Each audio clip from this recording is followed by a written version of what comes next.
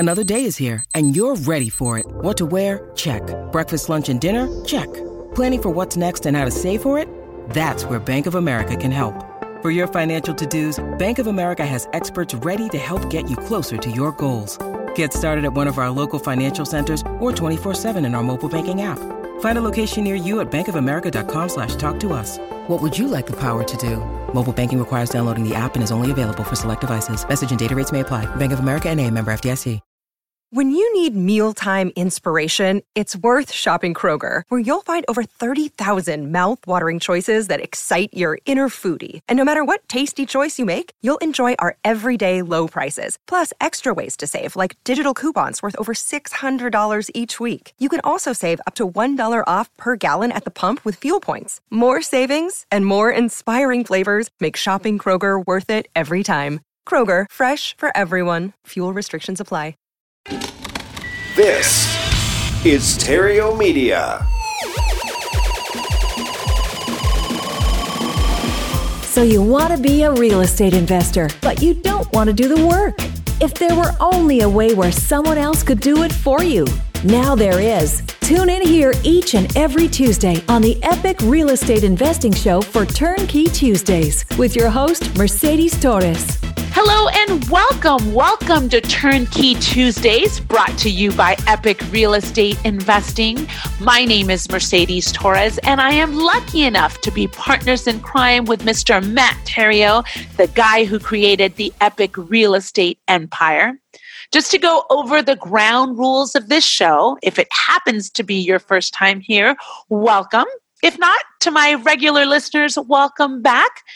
This is the real estate investing show for busy people just like you.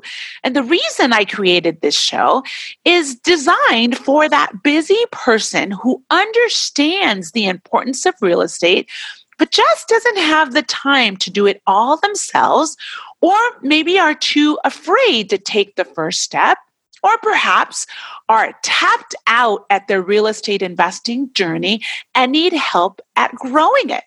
So today, we're going to talk about one of the most frequently asked questions. I mean, it is so frequently asked that maybe even you have thought and wondered yourself the same thing. It seems to be a real mind-opening subject, and the subject is, should I buy or should I rent a home? Or in the context of investing, should I first buy my personal residence or should I first buy an investment property? Now, the one thing that's funny about this question, because every time it comes up, I have to think about it myself almost. I mean, I keep revisiting the question myself, and I keep doing the math just to make sure. Yes, I do. Believe it or not, I know I do math every single day for every single property that comes across my desk, but just to make sure, I do the math. I keep making sure of it because the reality is it's just been so ingrained in our psyche, in our society, that everyone should own their own home. The more successful I become and the more money I make, I do indeed catch myself every once in a while looking for a home to buy so that I can live in it. Even more often, I catch myself just imagining the idea of being a homeowner. I share that because from someone that teaches real estate investing and real estate investing principles, the idea of owning your own home, it's just so deeply rooted in my own wiring that sometimes that wiring overrides what I actually know and the math that I've actually done over and over again. So me too, I wonder, should I buy a house or should I rent my home again? Because I too want to be a homeowner. I mean, there's just some I don't know, some real unspoken satisfaction in owning your own home. And there's nothing wrong with that, by the way. There's nothing wrong with owning your own home. I mean, not for me and not for you. What is wrong with that concept is thinking that buying your personal residence is an investment move. Because the reality is, it's not. Well, it's not a good investment move, at least. It may be a quality of life move. That's not bad. It's because, it's a self-actualization move, but it's not a bad move. It's just a terrible investment move. In fact, it's probably the worst investment in America based on how many people actually invest pound for pound, so to speak. It's the worst investment in America because 200 million Americans are invested in their primary residence. So it has been proven mathematically that your primary residence over the last 75 years is the worst performing investment in America, period.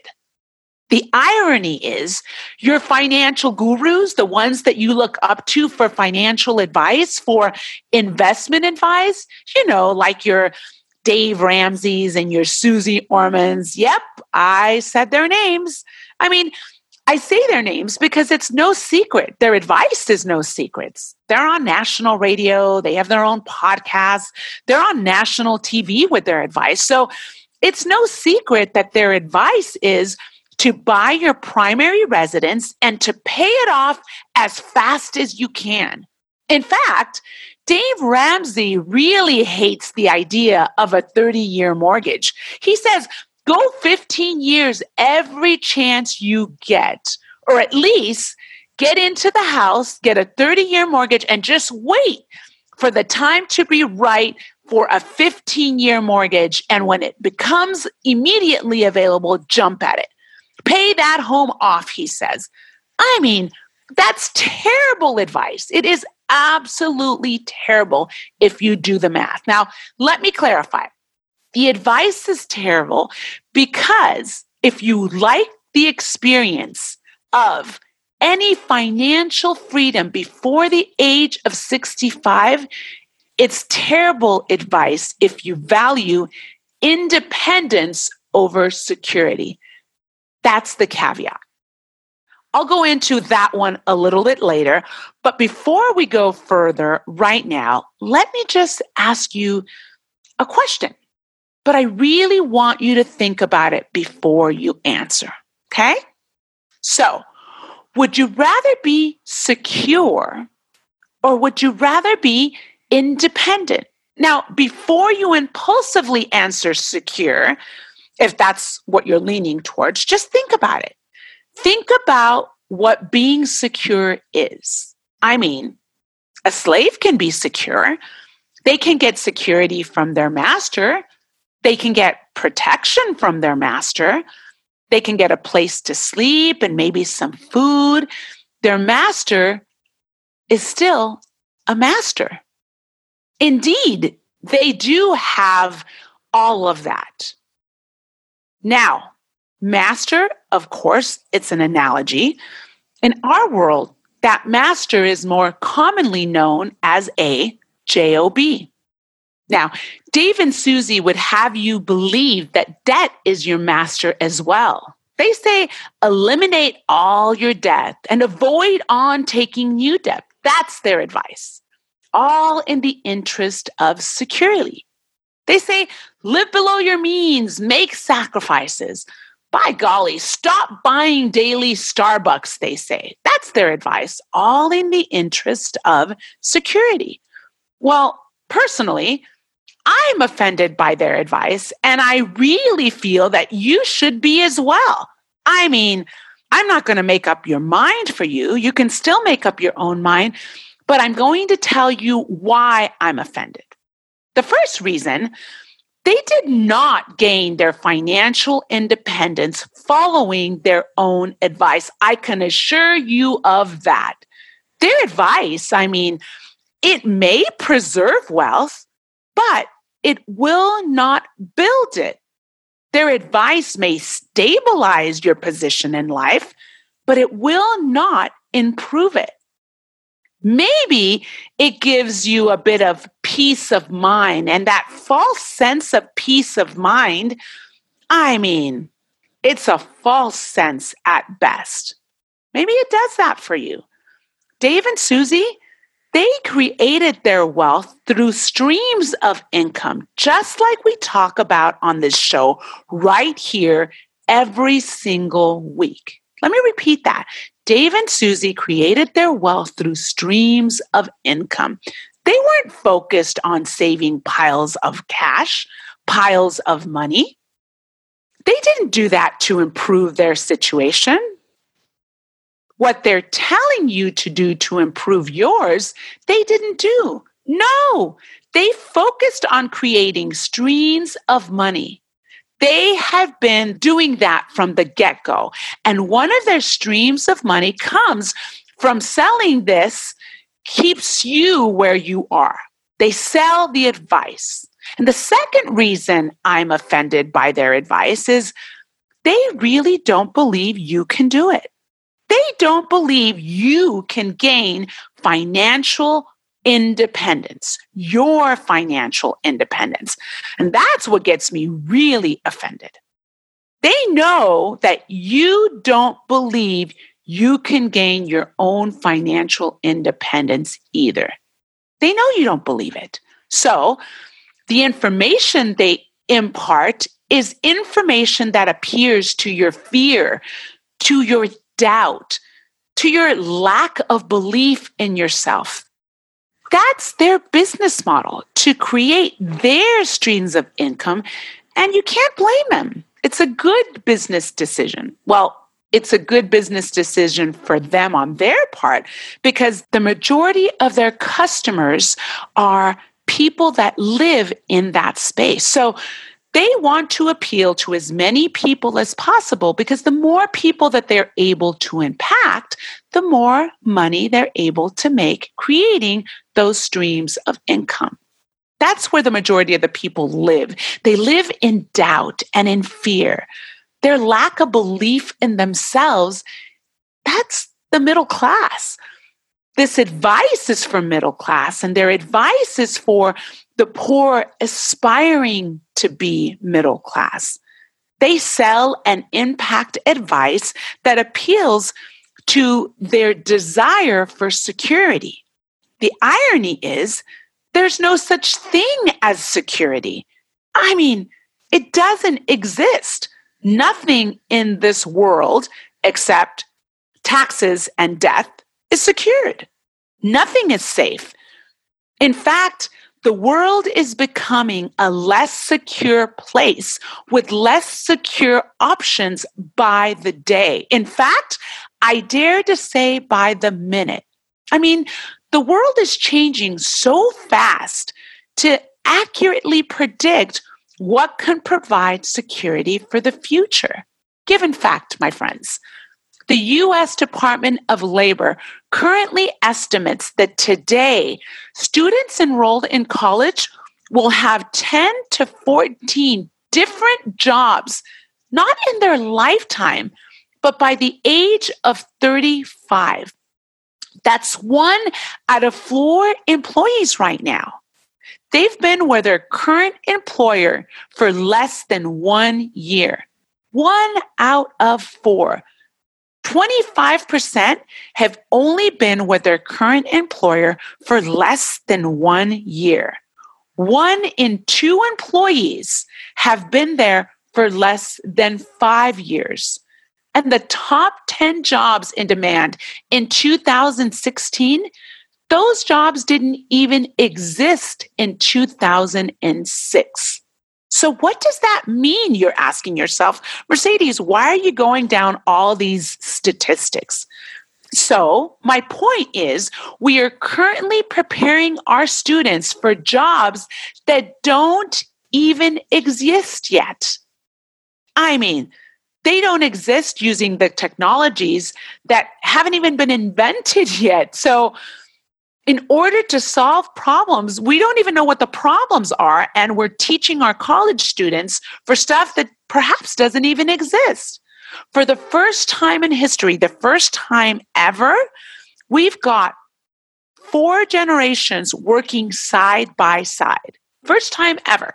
We have the traditionalist, the baby boomers, we've got Generation X, and now we've got millenniums, who are all very different in the ways that they think, the way that they grew up, even the way they communicate. I mean, the traditionalists, we like to write things down. The baby boomers, they say, call me.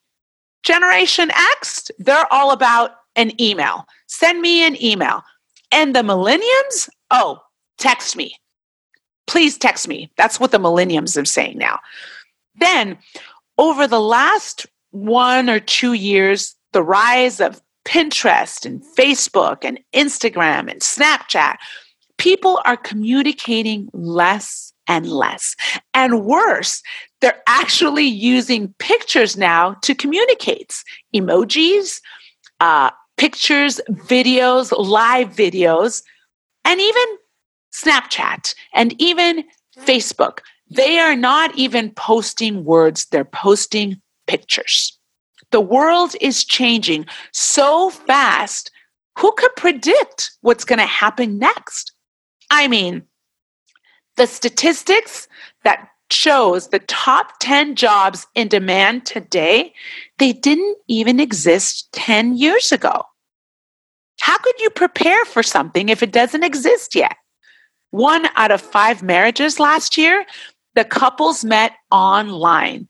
And 1 out of those 5 that gotten divorced blamed their divorce on Facebook. More unique information will be created this year worldwide, and we're not even aware of it.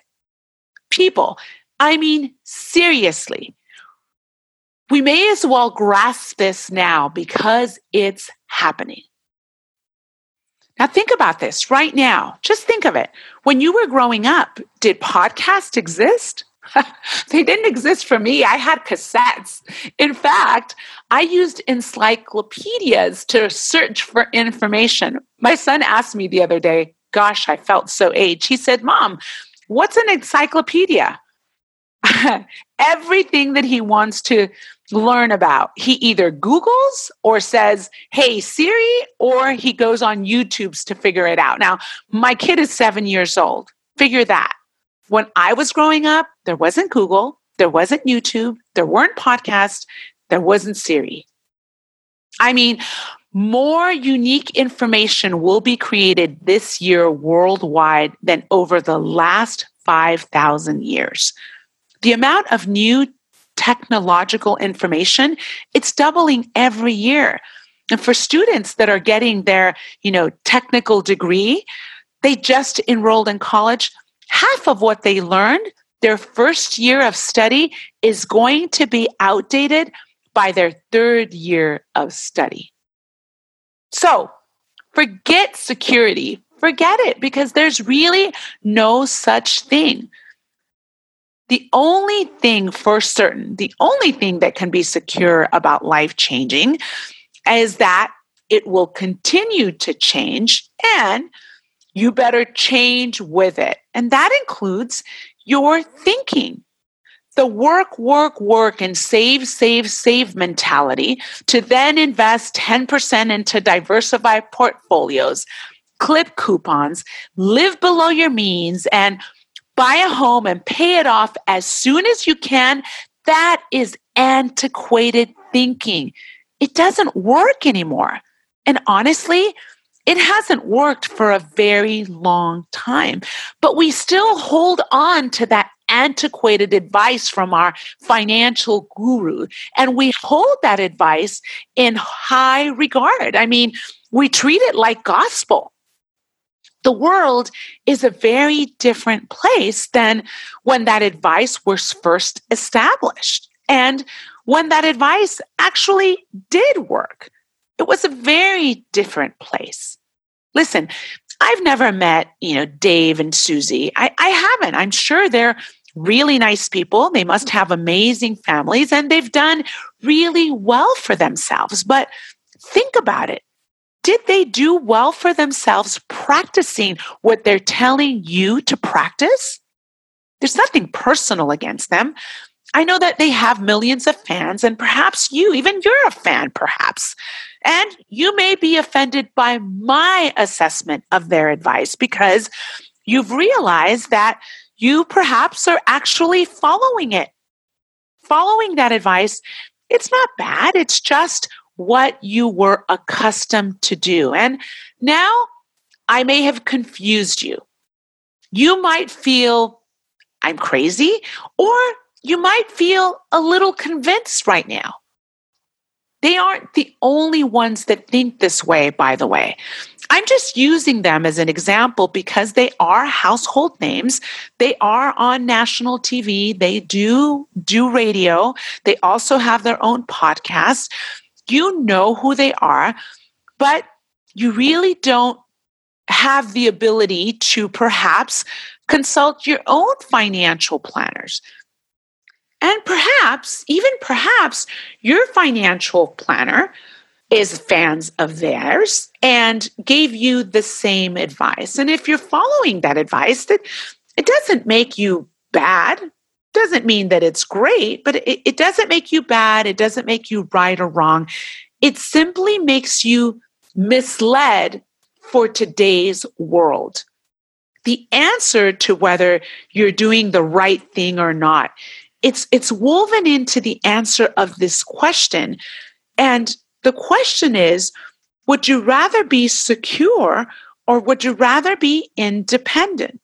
Well, let's go over the difference a little bit. What is the difference?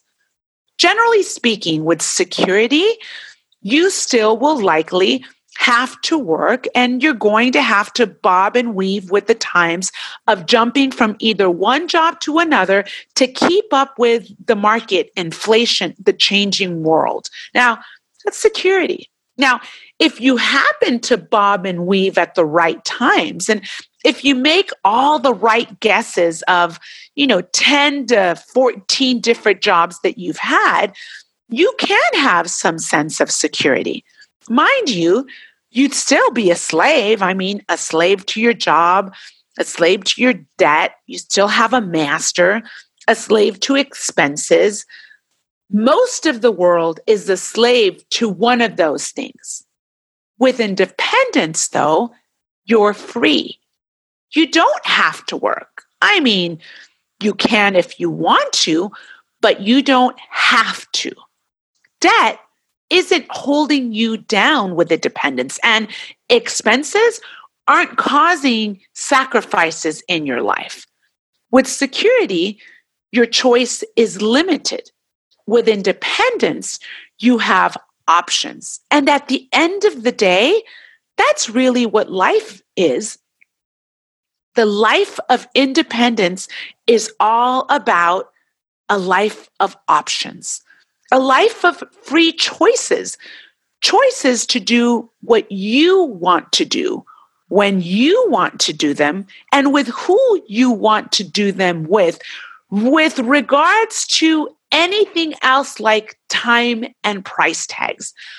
This type of independence to which I'm referring to, the type of independence that I want for you, that's what I'm referring to. Then again, it's your decision. So what's more important to you, security or independence? Now, by the time this episode is over, if security is more important to you, you're likely to pursue your primary residence prior to an investment property. But if independence is more important to you, then purchasing an investment property first is what you'll likely do next.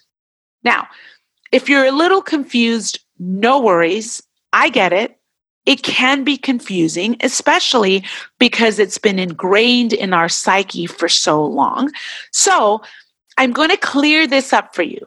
And I'm going to ask that you reserve your decision on which direction you're going to take until the end of this episode. Deal?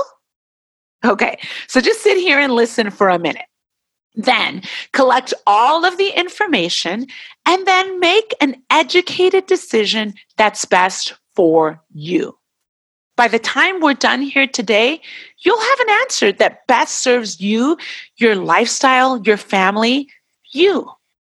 So the question is, should I first buy my primary residence or should I first buy an investment property? Cool? All right. So to begin, I'm going to use Robert Kiyosaki, the author of Rich Dad, Poor Dad. As you all know, Matt and I are huge fans of Kiyosaki. We've been lucky enough to work alongside with him. We've been lucky enough to interview him and talk to him and really connect with him. So I'm going to use him as an example. And I'm going to use his definition of assets versus liabilities to get started, just to keep it really simple. Okay?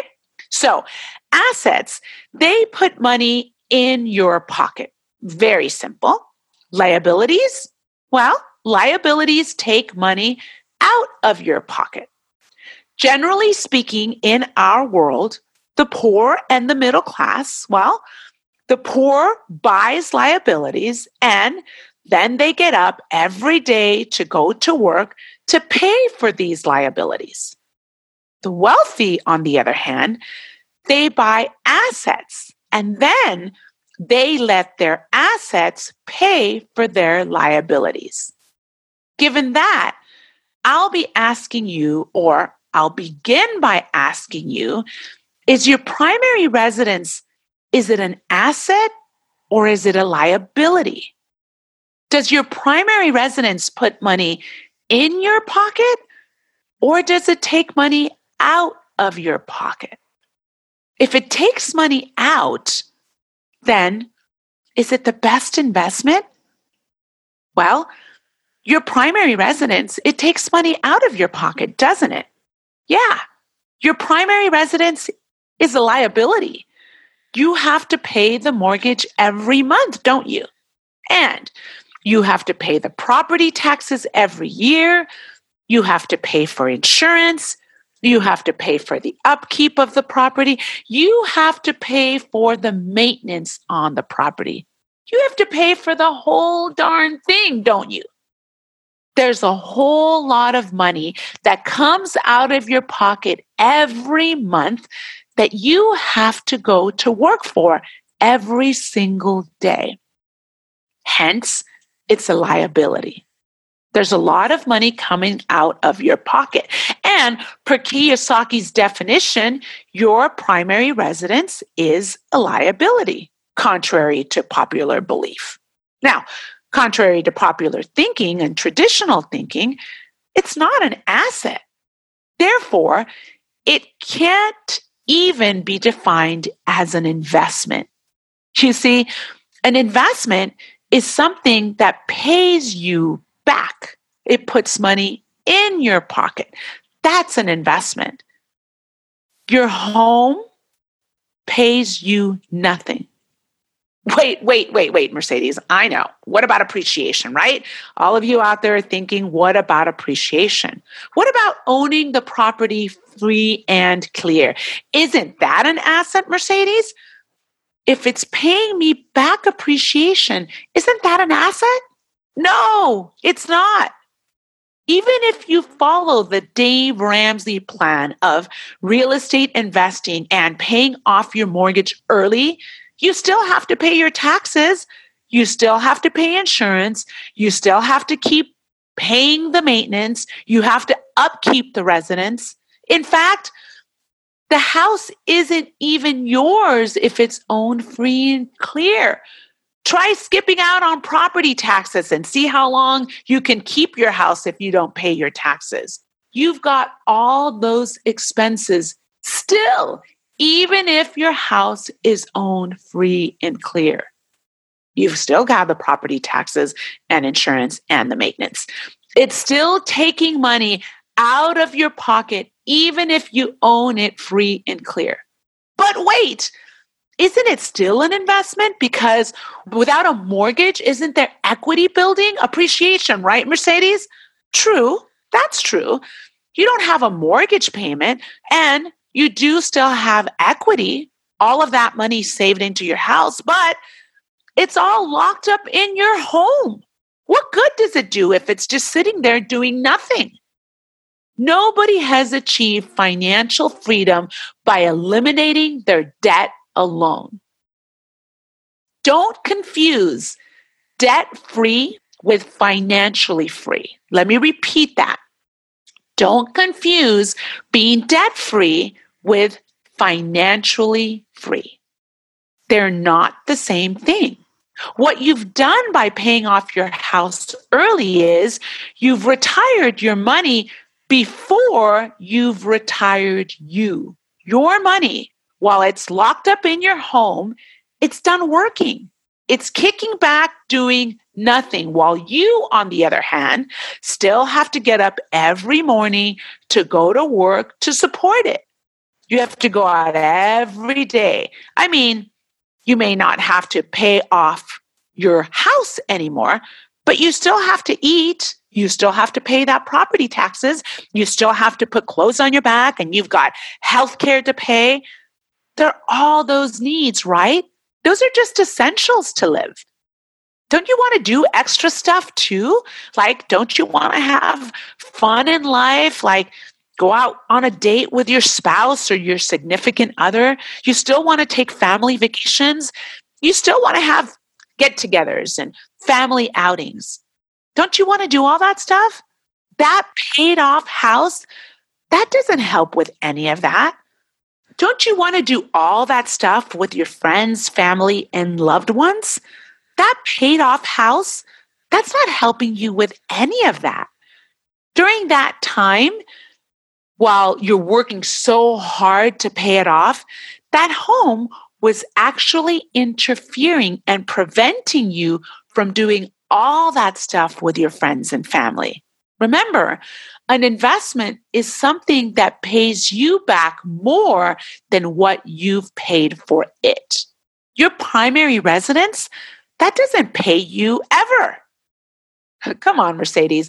You've addressed the appreciation part enough. What about appreciation over time? Real estate always appreciates over time, right? True. It does appreciate. Now, we don't have a crystal ball, but history does say that properties do appreciate over time. And if you want to access the appreciation in your primary residence, you can, but you either have to sell it or you have to refinance the money out, which creates a new dilemma. I mean, you still have to live somewhere, right? If you sell it, you have to go out and find another place to live in, whether you buy it or whether you rent it. If you buy another place, well, now you have a new mortgage. If you refinance it, guess what? You've created the same debt that you had to work so hard to originally pay off. Insane, right? Despite what we've all been taught, ladies and gentlemen, our primary residence, it's a terrible investment. The operative word here, investment. It may be a good purchase. It may make you feel good and accomplish. It may make your spouse happy. It may even establish order in your life, but it is not a good investment. It never is. Never. Now, I know you're thinking, come on, Mercedes, did you say never? I did. I said never. And I'll explain it. Imagine you just wrote your final check to pay off a 30-year mortgage. Okay? You follow that, right? Stay on the course. You paid every month religiously, and you strike that final signature to pay it off, and the bank sends you the deed of trust. You've paid off your mortgage. Feels so good, right? Sure it does. It feels great at the moment. It probably feels like one of the best accomplishments of your life because you realize that you just paid $100,000 for 30 years, $100,000, and it's now valued at $300,000. That feels amazing. Now, historically speaking, a long stand in the housing market pretty much guarantees that you've gained equity in your property. Now, I say this all the time, we don't have a crystal ball, but chances are that history will repeat itself and you have gained some equity. And it looks like you've tripled your investment. You've effectively created a pile of cash. How can you not be financially prudent, right? How can you say your primary residence is never a good investment, Mercedes? I'll say it. And let's take a look at that long-term math, and then I'll show you why I say never, and I'll show you what I mean. What most people fail to consider is that over 30 years, that combined principal and interest payment will amount to approximately double, if not more, than the original purchase price of the home. Now, this does depend on your interest rate that you got and how much money you put down. That is your only variable. But in most cases, you can count on paying at least double in principal and interest than the purchase price of your home. Let me explain it further. Let's just say you purchased your home for $100,000. Now, in some places, $100,000 is insane. In California, doesn't necessarily exist, but in the Midwest and in the South, $100,000 could easily buy you a 3 to 4 bedroom, 2-bath property, single family residence, that is, okay? So let's just assume you've paid $100,000 for the purchase of your home. Just in principal and interest alone, you probably paid a little over $200,000 for your home. That's the amount of payments over 30 years. Then, when you do the rest of your math, when the 30 years are calculated of property taxes, 30 years of insurance, 30 years of maintenance and upkeep, all that is accounted for, you will see that you pretty much paid almost $300,000 or more for your home. In other words, you want to work every day for 30 years to religiously pay your mortgage every single month because you thought you were investing in your future. After 30 years, you've come to find that all you really did was deposit your money into a zero interest saving account. You deposited over $300,000 in the span of over 30 years, and that's exactly what you have. A $300,000 free and clear home. It's a wash, ladies and gentlemen. It's a complete wash. Just do the math. It's a 0% interest wash. Listen, my friends, it's wonderful to own your own home. Don't get me wrong. The feeling of accomplishment is over the top amazing. I mean, you can get tremendous satisfaction. You can get comfort and enjoyment of the home that you create for yourself, especially if you remodel it and you repaint it and you upgrade. It's amazing. It's just the way you want it. It's the pretty color. You're making your wife happy. In many cases, you might make your family happy. if you want to own your own home for personal reasons, go get a good deal and get a great purchase and do it. However, as an investment, it just doesn't work. Remember, an investment is something that pays you money. It pays you back more than what you pay for it. So 0% doesn't qualify. No, it's certainly not the expectations, right? I mean, if you were fortunate enough to get approved for a really low interest, single digit rate, and you got a great deal when you purchased your property and you purchased the home at the right time in a higher appreciating area, you can experience an acceptable rate of return on your investment. And maybe we're talking about you're the exception to the rule. We're talking about the norm. Okay. Besides, do you really want to gamble your financial freedom on an expectation of what the market can do? Your personal home, my friends, it's not an investment.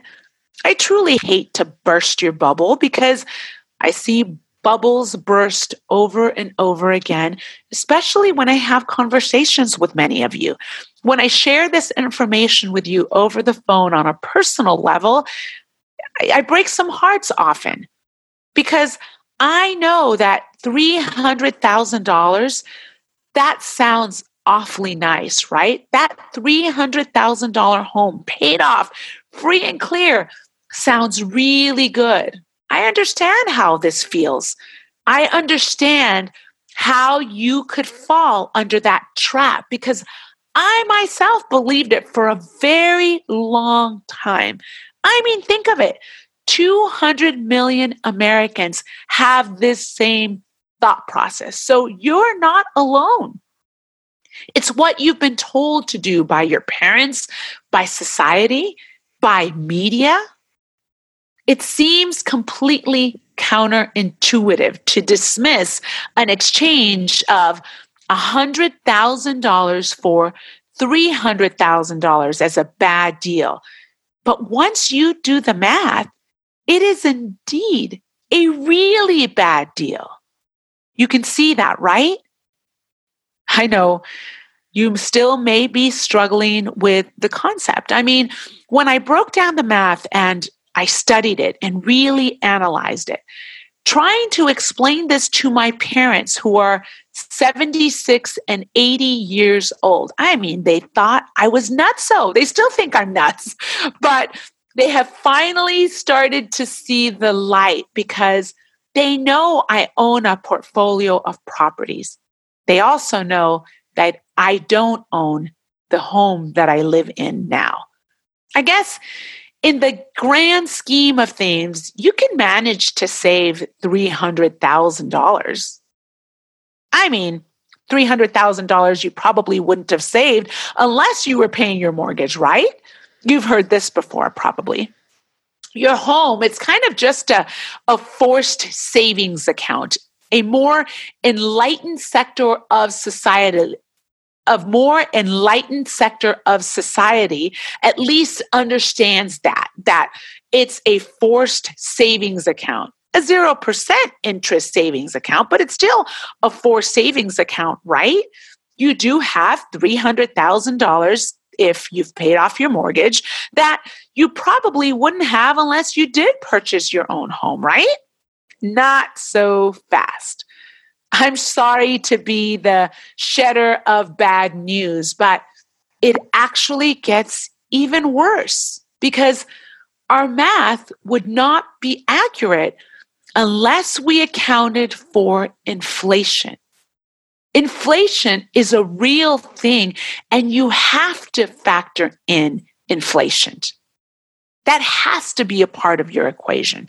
So over the last 40 years, between the time frame I found, so between 1968 and 2011, that's what I was able to find published, the average published inflation rate settles somewhere between 3 to 4%, making your home worth less in real dollars than when you bought it. For your financial position to actually improve, your investment returns and your home appreciation must outpace inflation. And if the current inflation rate is 3% and the rate of return is 3%, you're standing still or possibly even losing money. I mean, you can find conflicting statistics left and right. And my opinion about your home appreciation, it's not my opinion. And it's also about inflation and how the two are related. But after some diligent research, and I do mean diligent, I researched and cross-research sources. And if you decide to do the research yourself, I totally invite you to do this because, my friends, I am not making up these statistics or these numbers. You can go out and research it yourself. And if you do, make sure that you pull your data from multiple sources. Don't just stop at the first one that agrees with your hunch. Don't just do a basic Google search that proves your data right. Pull your data and investigate through good source information and then cross-reference your sources. You're going to see that you didn't even save $300,000 in a zero interest bearing savings account if indeed you did pay your mortgage first. You don't have what you think. This means that the $300,000 you saved in paying off your $300,000 mortgage, it means that you have less value in our economy today than the $100,000 that you did 30 years ago when you purchased your home. You didn't make a dime on your investment. You probably even lost a little, hoping that you at least stood still at best. So, what does that mean? You worked for 30 years to pay off your home, and you're no better off financially than when you started. You didn't save a dime in forced savings account. You have exactly or less than what you had when you purchased your home. History shows that the housing appreciation rate and the inflation rate run relatively neck and neck. With appreciation, it's actually losing by a hair. Its losses by just a little bit over time are so incredibly close that technically houses don't appreciate. There's no such thing as appreciation. I know, bold statement, I know. But inflation squashes it. Inflation squashes appreciation. Now, the purchase price, does it remain still? That appreciation, that actual buying power of those dollars has been kept at bay by normal every day because of inflation. By the way, that inflation that you do find, that normal inflation rate that government publishes, it doesn't factor in the rising cost of food or energy, just FYI. That 3 and 4% inflation number that I just referred to that you consistently find going up the realm of 7 to 9, it gets even worse. I know it stings, doesn't it? I'm sorry, but seriously, you've got to know this stuff. You've got to know all of this so you can do something about it. Like I said, none of this is my opinion, my friends. I urge you to do your own research. I'm not pointing out a conspiracy. This isn't conspiracy theory. I'm not representing the Republican Party. I'm not speaking on the point of view of the Democrats. In fact, I hardly ever reference any political stance or party when I speak. I'm merely walking you through a math equation, an unbiased math equation that is proven by statistical information like interest rates, inflation, appreciation, depreciation, everything. Do the math, my friends. Okay, so let's go back. You still have $100,000. I mean, $300,000 because the home cost $100,000 30 years ago. You've paid it off, and you've paid off a total with everything that you've paid with taxes, insurance, and upkeep of the property, $300,000. You follow me, right? Okay, so you've paid off your home, 30 years into paying your mortgage every single month. It's locked up in your home, that $300,000, isn't it? You've saved, I guess we can call it, you've saved $300,000, but you can't even use it unless you refinance your savings back out, which most people have to do in retirement anyway, because that's the only way they can make ends meet. Now you're starting to see the insanity here, my friends.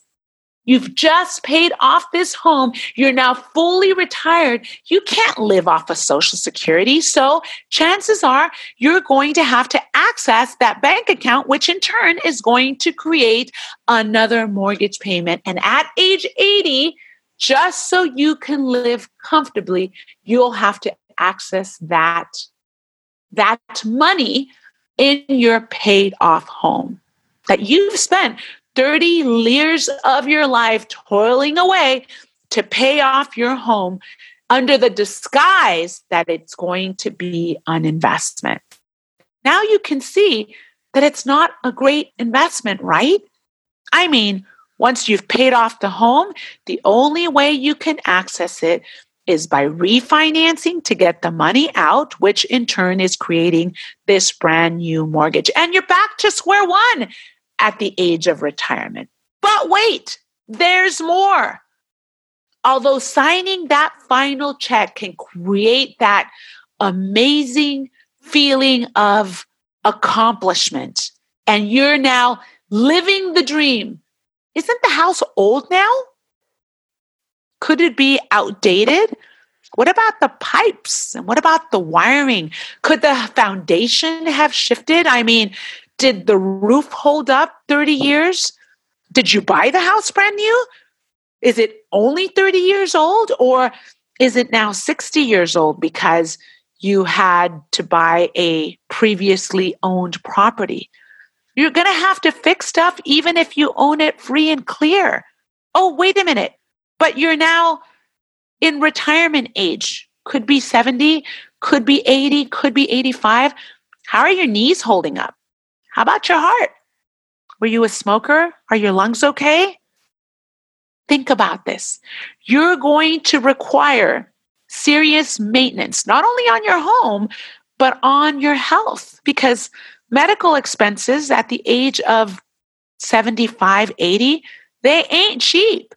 Surely you can see that paying off your home mortgage, paying that off is a terrible investment. In fact, it sucks.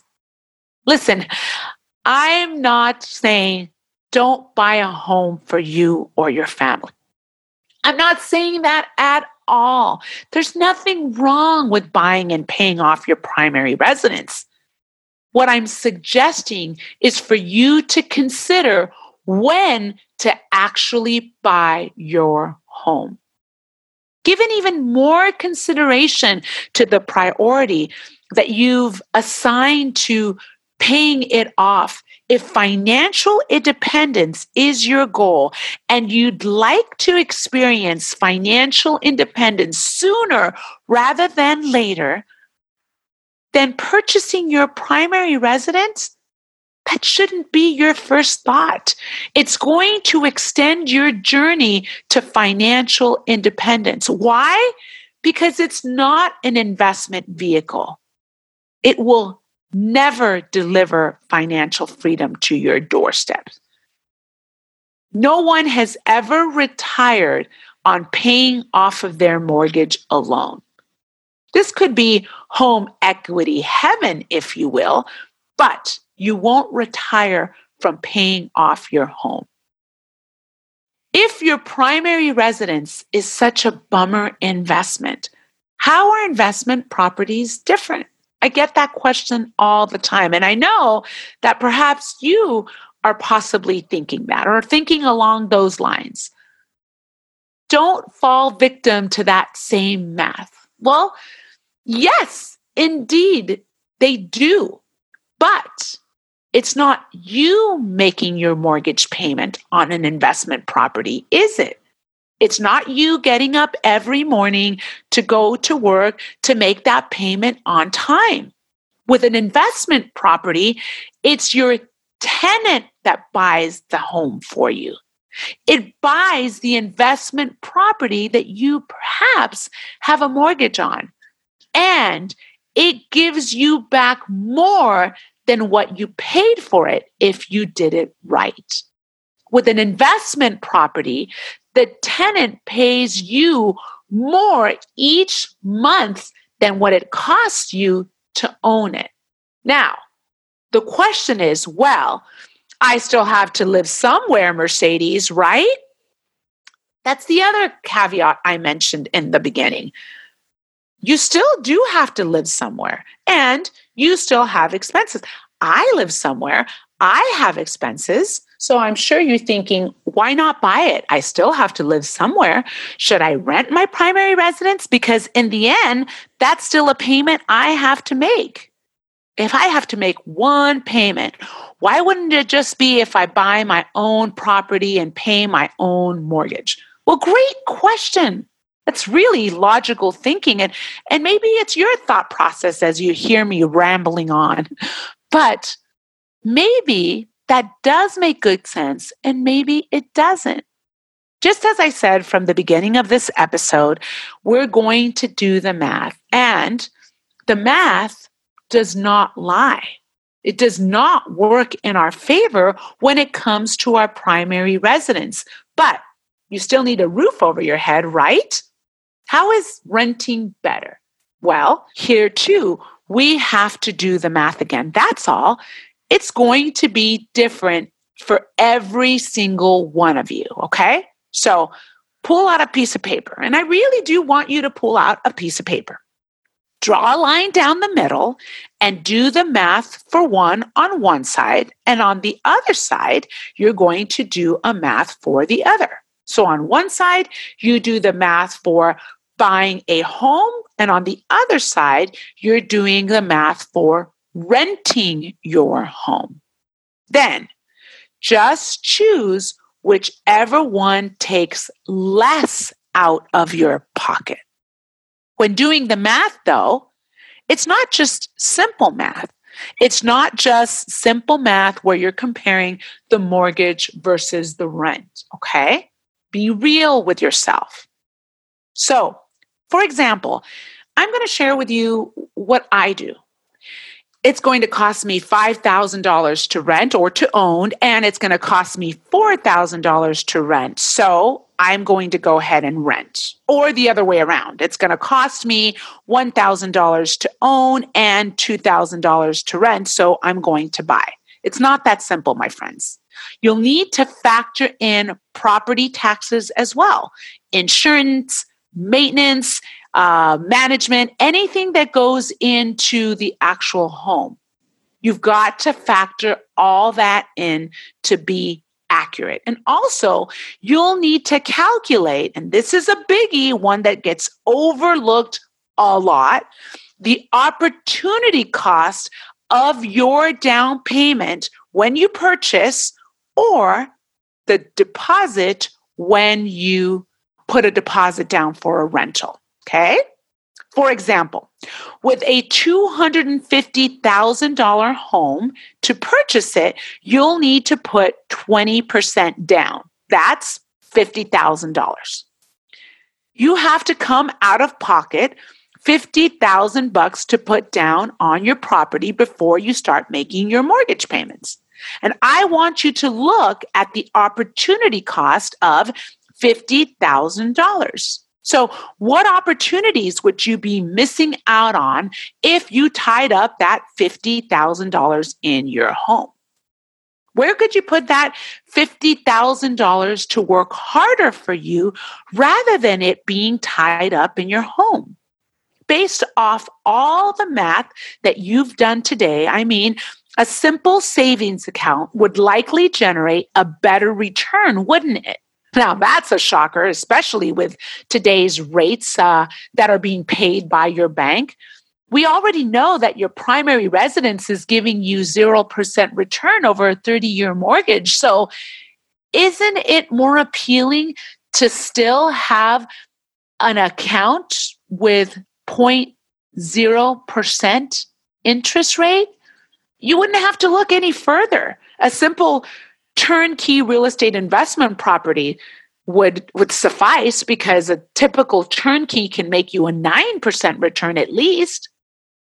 That right there would be your answer. And so my point here is to do the math, but do realistic math, all of the math, and make the decision for yourself. Now, let me give you a real world example. And people get shocked about this all the time because this is a question that I often get asked myself. And I will use me as an example.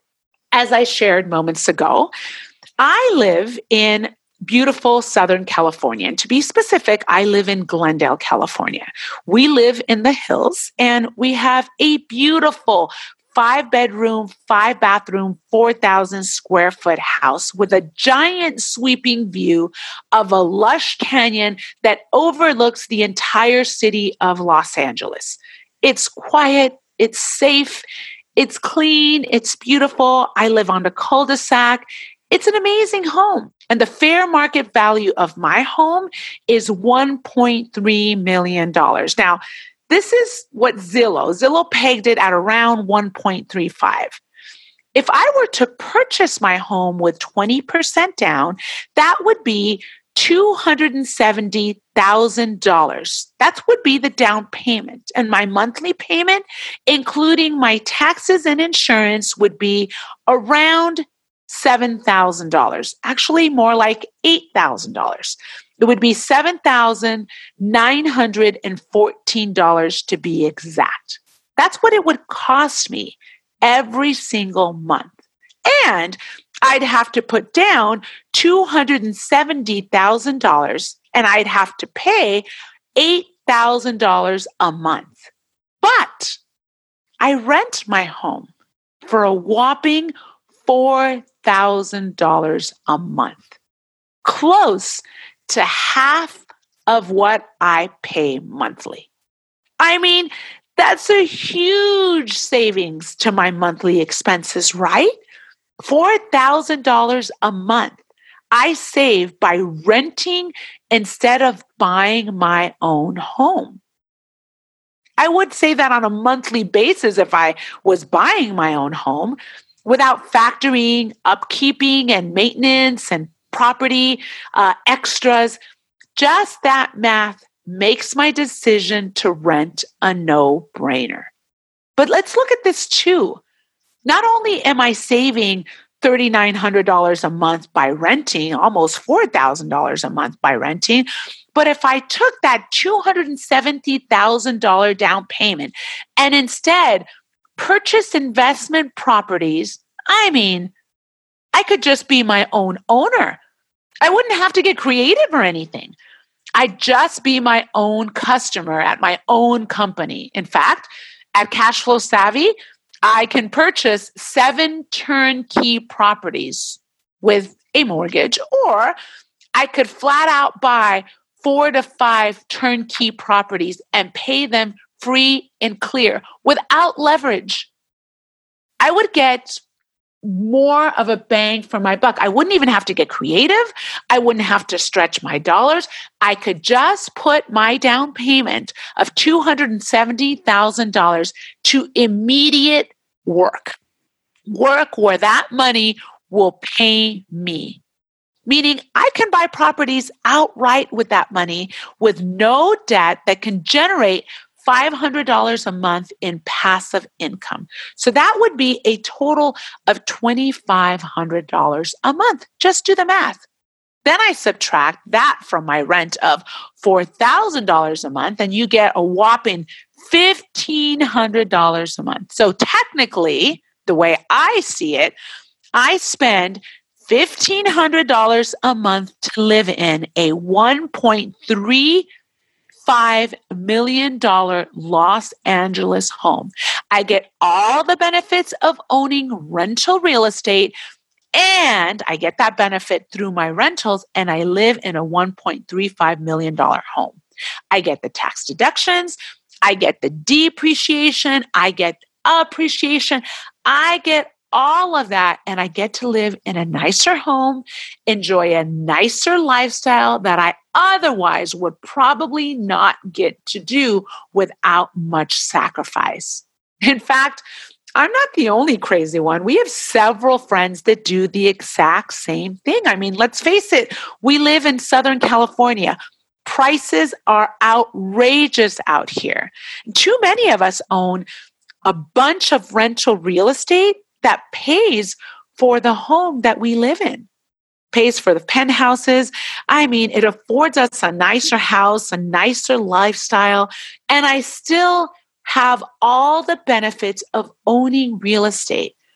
It's really just changing my thought process and the things that I do, and I start living the way I've always wanted to live.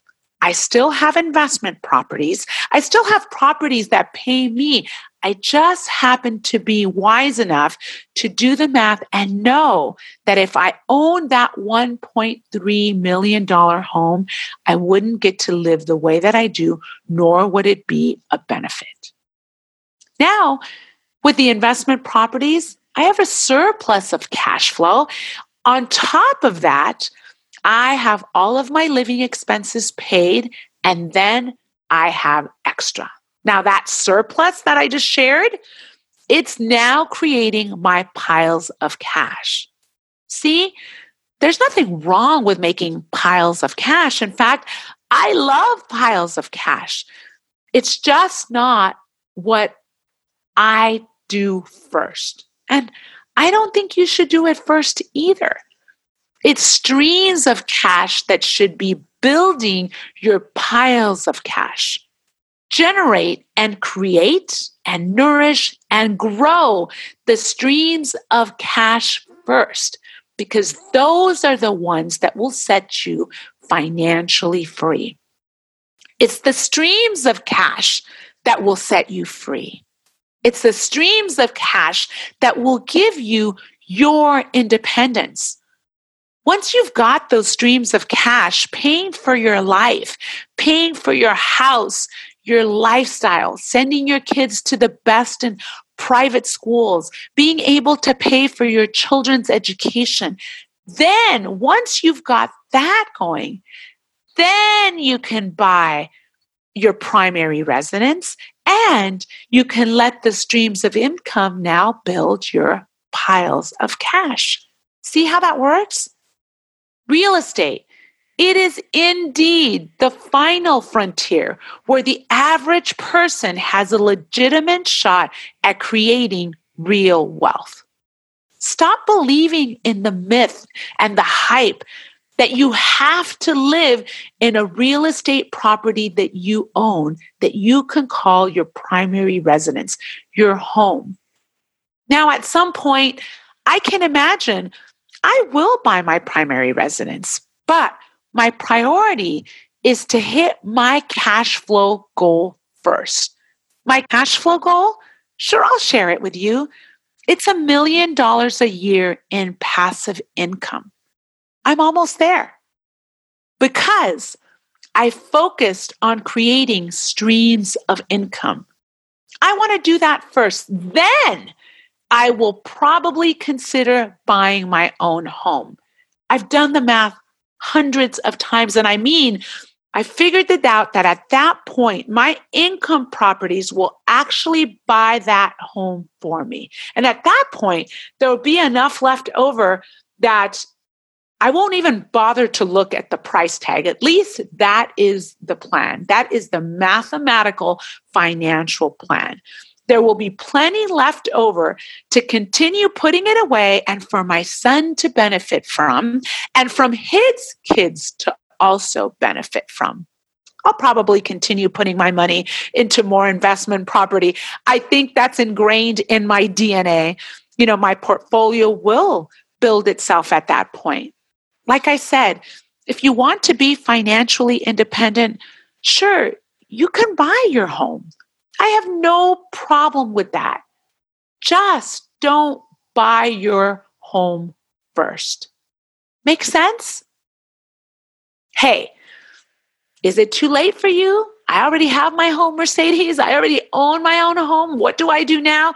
No, it's not too late. It's not too late at all.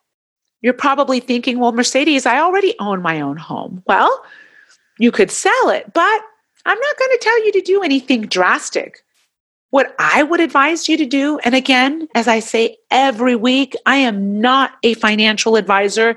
I am simply sharing with you what we have done over the last few years. But I would advise you to make it a goal to acquire enough passive income to cover your own mortgage.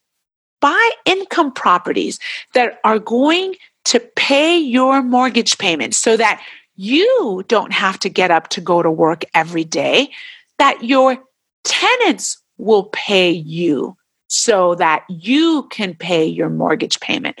Assign that task to your income properties, if you will.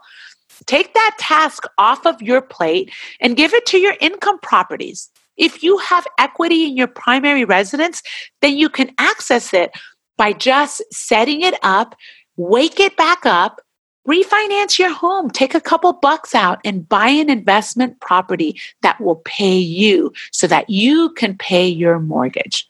Pull out those funds alongside of it and get it to work for you. You and your funds, you and your equity united under a common goal will get you your financial independence. I know I shared a lot with you. And as you can tell, my Puerto Rican-ness comes out because I get so hot about these topics because I've lived them. I too dreamed of owning my own home because that's what my parents ingrained in me. That's what society ingrained in me. But ladies and gentlemen, I've learned that the math doesn't make sense to do first. Not saying don't do it at all. Just don't do that first. Consider investment properties. Consider passive income done for you, because that's what's going to set you free. Now, if you want to connect more about it, reach out to me. I always answer my emails. I always respond to every call that is set. You can go to cashflowsavvy.com. That's savvy with 2 V's. Reach out to me then or send me an email, mercedes@epicrealestate.com. Or even better, go to cashflowsavvy.com, download the Frustrated Investor's Guide to Passive Income, and you will be able to see exactly how Matt and I were able to escape the rat race. And we're still playing. I'm on your side, my friends. I look forward to connecting with you, to speaking with you, and I look forward to helping you achieve financial independence. Until then, until the next episode of Turnkey Tuesday, where cash flow and financial independence is king.